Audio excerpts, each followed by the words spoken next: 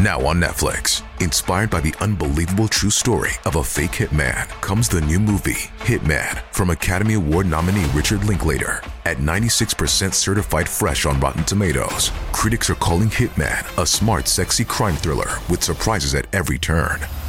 Starring Glenn Powell and Adria Arjona, Hitman. Now playing on Netflix and in select theaters. Rated R. What's that saying? To lose one family member is unfortunate. To lose a second looks like carelessness. But to lose three, I think that probably start to look a little bit sniffy. I am J.A. Lovelock. Welcome to my podcast. In this episode of Behind the Yellow Tape, I consider the case of Grace Duff, who was very closely associated with a touch of poison in Croydon.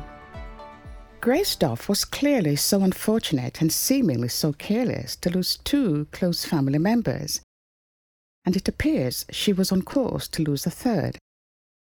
So what's going on? Let's start from the very beginning. Once upon a time, in the late 1920s, there was a Thomas Sidney and his ex-wife Violet Sidney, and their three children, Thomas Jr., daughter Vera, and daughter Grace, all living in Croydon, south of London. Grace being the youngest and probably fair in face.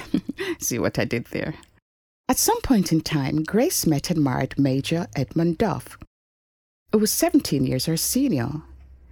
She was 25 and Edmund was 42. I've done the maths. The two were actually introduced by Grace's own father, Thomas Sidney. Now, Edmund was no Prince Charming, it has to be said. He was crude and argumentative, and he had a fondness for spending money that he and Grace didn't have.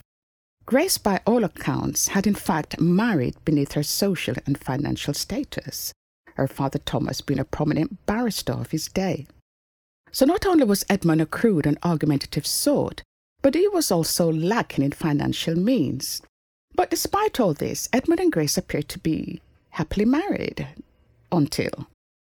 Sadly, this seemingly happy marriage came to an abrupt end when Edmund mysteriously falls ill on the 26th of April, 1928.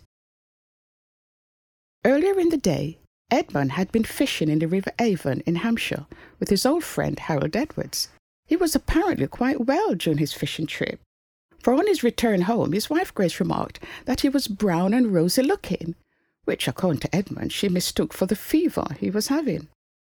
Grace later reported that she sat with Edmund all evening and she didn't think that he was seriously ill at that time. But when they went up to bed, he came over all peculiar. His face flushed and turned green. For no good reason, Edmund developed a temperature. He couldn't keep anything down, and when he ate, it all came out again, at both ends. The doctors were sent for, and Dr. Robert Elwell attended. Was Edmund suffering from a common stomach upset that would soon go away? Alas, no. Poor Edmund continued to suffer terrible stomach cramps.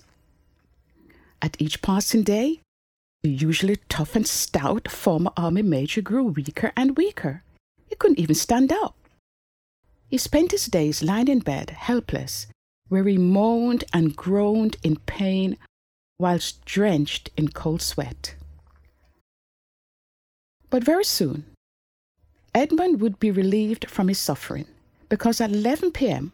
on the 27th of April 1928, 59-year-old Edmund expired, much to the hysterics of his wife Grace. As is the norm in these circumstances, a post-mortem and an inquest followed on the 1st of June 1928. But neither the post-mortem nor the inquest could find anything untoward here. That is, they found no signs of food poisoning or any other toxins present in Edmund's body.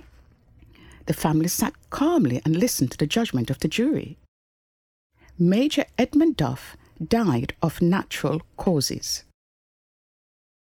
So as far as things went, the family took the jury's assertion that this had been a tragic death. And everyone hoped that now Grace Duff could get on with her life free from tragedy. She was still young enough, about 34, to find a new love and perhaps even get married again.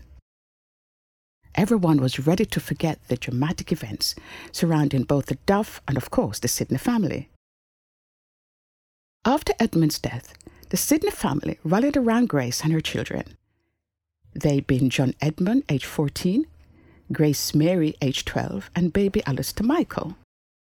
Grace was persuaded to move from her house at 6 South Park Hill Road to Birdhouse Rise, all still in Croydon.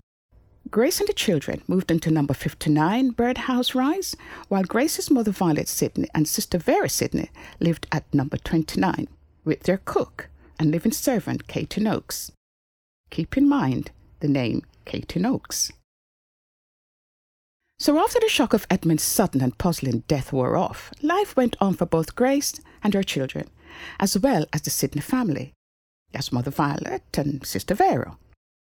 But oddly enough, now strange things started to happen to Vera. Vera never married, even though she was an attractive and vivacious woman. She was a woman who enjoyed bridge, golf, and brisk country walks. She even owned a Citroen car, which she loved to crank up and go for adrenaline-charged fast drives. So you get the picture of who and what kind of woman Vera was. So it came as a bit of a surprise when in January of 1929, Vera started to feel unwell. This normally robust and energetic woman complained of feeling tired all the time. And she was also nauseous quite a lot. And on the 10th of February 1929, Vera did something she'd never done before. She stayed in bed all day. Shock of horrors. The poor woman was too sick to leave the house. Oh, by the way, after the death of her husband Edmund Duff, Grace discovered that not only had Edmund a fondness for spending money they didn't have, but he'd also made several bad investments, losing £5,000, that's a lot of money in 1926, on the stock market, just a few short weeks before his death. Grace was traumatized by this discovery. She had no money. She would have to take her children out of private school. Their lives would be ruined in polite society if they had to attend a state school.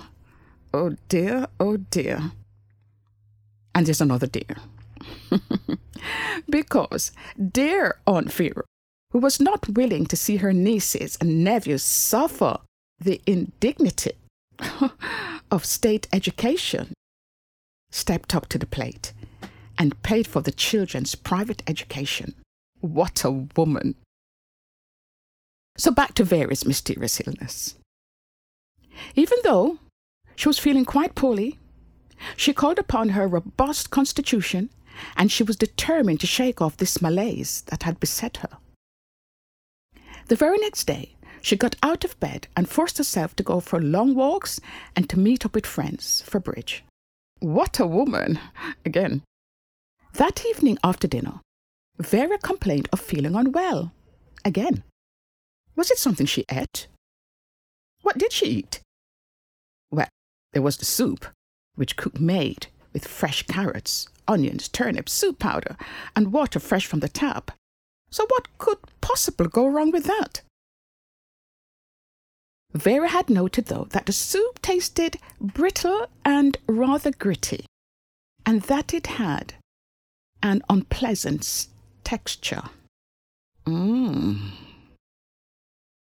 So was it the soup that caused Vera to become unwell? Who knows? However, something was going on elsewhere in the Sidney household, because Katie Noakes, remember her, the housekeeper? She had broken the cardinal rule of the house of helping herself to her mistress' food. She had some of the soup before she served it. And guess what? She too was sick all over the place. She had even given some of the soup to Bingo, the house cat. Poor Bingo. And guess what? He too was sick. It's hardly unlikely that the cook would dump a deadly poison in her soup and then drink it herself. Right. So there's clearly something going on with this soup. In addition to all of that, a very strange thing was about to happen. Find out what in our next episode as we go behind the yellow tape. Thanks for listening. I am J.A. Lovelock. Join us next time as we go behind the yellow tape and catch up with more episodes at btytpodcasts.com. 24 hours ago, I found out the person that I'd been dating and seeing for the last 6 months is a con man. That is my sister Emma. Andrew Tonks's lies had been so convincing, she'd invested $300,000 with him. However, the tables were about to turn on Andrew. What he didn't know was that Emma had discovered his real identity. But to get any chance of justice, Emma had to act like it was business as usual. Coming up in this series, and that's when murder, all this stuff goes through my mind. I'm really, really scared. I'm assuming Sarah has watched too much Netflix and figures I've been defrauding you. Couldn't be further from the truth. That's what this was, a real-life story that seems so unbelievable, but it was actually true. A true story that all starts with one simple swipe to the right. I'm Sarah Ferris. And I'm Emma Ferris, and this is my story, Conning the Con.